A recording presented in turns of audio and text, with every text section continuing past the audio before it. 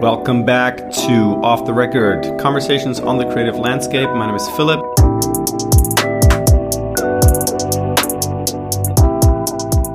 We're back with a short episode. In this episode, we're going to discuss 3 questions that are always the same for all of the guests. If you want to listen to more interesting thoughts of those guests, just check out the previous episode. Welcome back, everyone. We're here with Katarina Mira.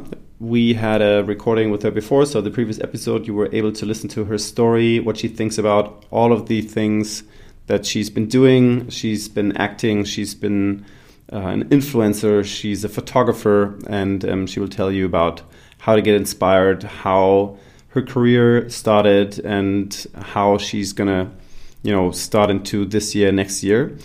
And we're back here with our short episode. Katarina, I'm going to ask you 3 questions. She doesn't know the questions, obviously, before. And you can just answer the way you want, answer freely.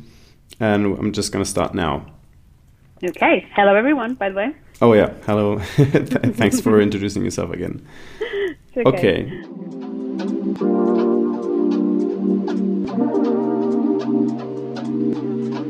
Question number 1. What do you think all creative people should know? God, I thought the question would be easy. They should know their worth. I think sometimes it's very easy to let an inner critic talk and forget our, true essence and let that take over and be insecure about whatever we are creating. There's no right or wrong. Just be yourself. Just know that whatever you are creating is worthy, and you have to be vulnerable when you are creating. You have to make mistakes. I know the world doesn't allow that to happen anymore. There's a lot of cancellation happening online, and sometimes it's very hard to contradict that. But I think that's what we need to know. We need to know that our ideas are valid, and there's no wrong idea. Sometimes things don't work, and that's fine, and you move on, and there's always something to learn, even if something doesn't go the way we want it to go. I'm sure we'll always take something from that journey. Okay, interesting. How would you, you talking about worth, I'm sure you don't mean financial worth at the end of the day. You probably mean appreciation, but Let's talk very quickly about financial worth. In the previous episode, you also said you're always underselling yourself. How do I understand my commercial value as an artist? It's hard because there isn't much transparency between people in general. We never really know how much the other person is making.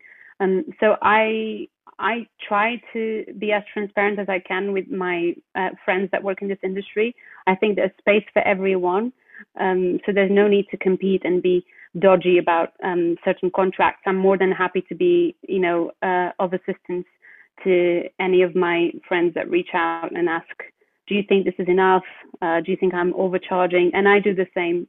Luckily, I do have an agent that allows me to relax a bit more about the business sides of the business side of creating, because there is negotiation involved, and sometimes it's really hard to put a price on those on what you create, and it's hard to do that as a creative in general. I don't think we have any financial education when we go to school, or we don't have enough of that, and I wish we were able to be a bit more fluent in the financial language. I don't know if you saw the series I May Destroy You by No, I didn't. Kayla Cole. Okay, well, she was rejected. Well, not rejected, but she basically said no to Netflix to the 1 million they were offering her, because she knew she would be worth more than that. And she was, because the series exploded, and it's a turning point in British television, and she basically wanted rights of the series, and I think, I'm not 100% sure this is the story, but Netflix didn't want to pay her any royalties or any rights. They just wanted to give her a one-off fee and then they could do anything that they wanted with the series. So she didn't. It's basically, and the story is about something real that happened to her life because she was sexually abused, and the story is about that episode. So I think that also is quite hard to put a price on something that personal. But she went against any any big personas in those really powerful houses, and she just stuck her ground. I think that's how you say it. And she stood your ground. Yeah. She didn't. And she didn't want to accept that price. She knew she was worth more, and she was definitely worth more. She's probably the personality of this year, and I think that's amazing, having that confidence and knowing when your work is that valuable. Yeah, absolutely true. I mean, especially this anecdote you're sharing right now with Netflix. I mean, I haven't heard of it, but I think I'll obviously look it up. I think it's a very good example of like how probably a lot of people would say like, wow, 1 million and Netflix and, all of this and the fame, how that's good. But understanding your own worth, I think is extremely good example of that. I was just going to recommend a podcast with her. So she's called Michaela Cole, and it's a podcast with Louis Theroux, and they talk a lot about this, and it's really fascinating. Okay, I'll listen to it. Okay.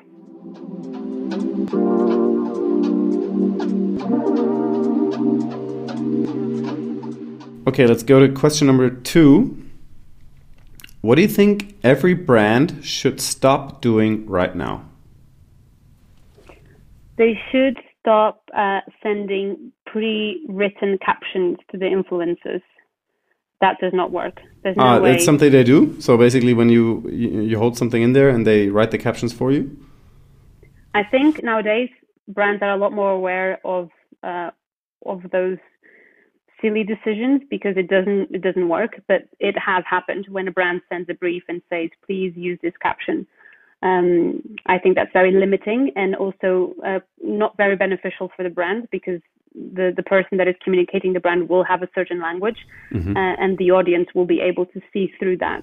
So I think you have, of course, the client has to approve whatever you decide to create, but it should be, the ball should be in our end when it comes to choosing how to communicate the product, because it has to be in line with how we communicate and it has to feel natural. I don't really like when things are on your face. Of course, I live off advertising and that's how I make my living, but there's a way of communicating things that is not harsh and it's not in your face, and there's an elegant way of communicating.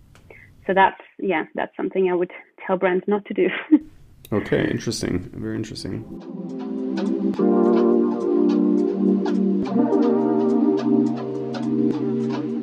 Let's go to question number 3. If you could spend $1,000 on something to push your career, what would it be?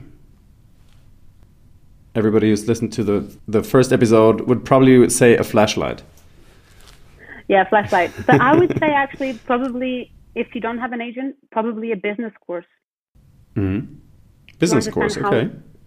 To understand how we can turn our art into a business. I think that's why there's so many struggling artists. There's people with so much talent, but they cannot live off that talent. And of course, you can buy an amazing camera with $1,000 or £1,000. Of course, you can buy a new laptop. But those are things that I wouldn't say are fundamental for you to create anything. As we said in the first episode, you can create amazing things with a phone.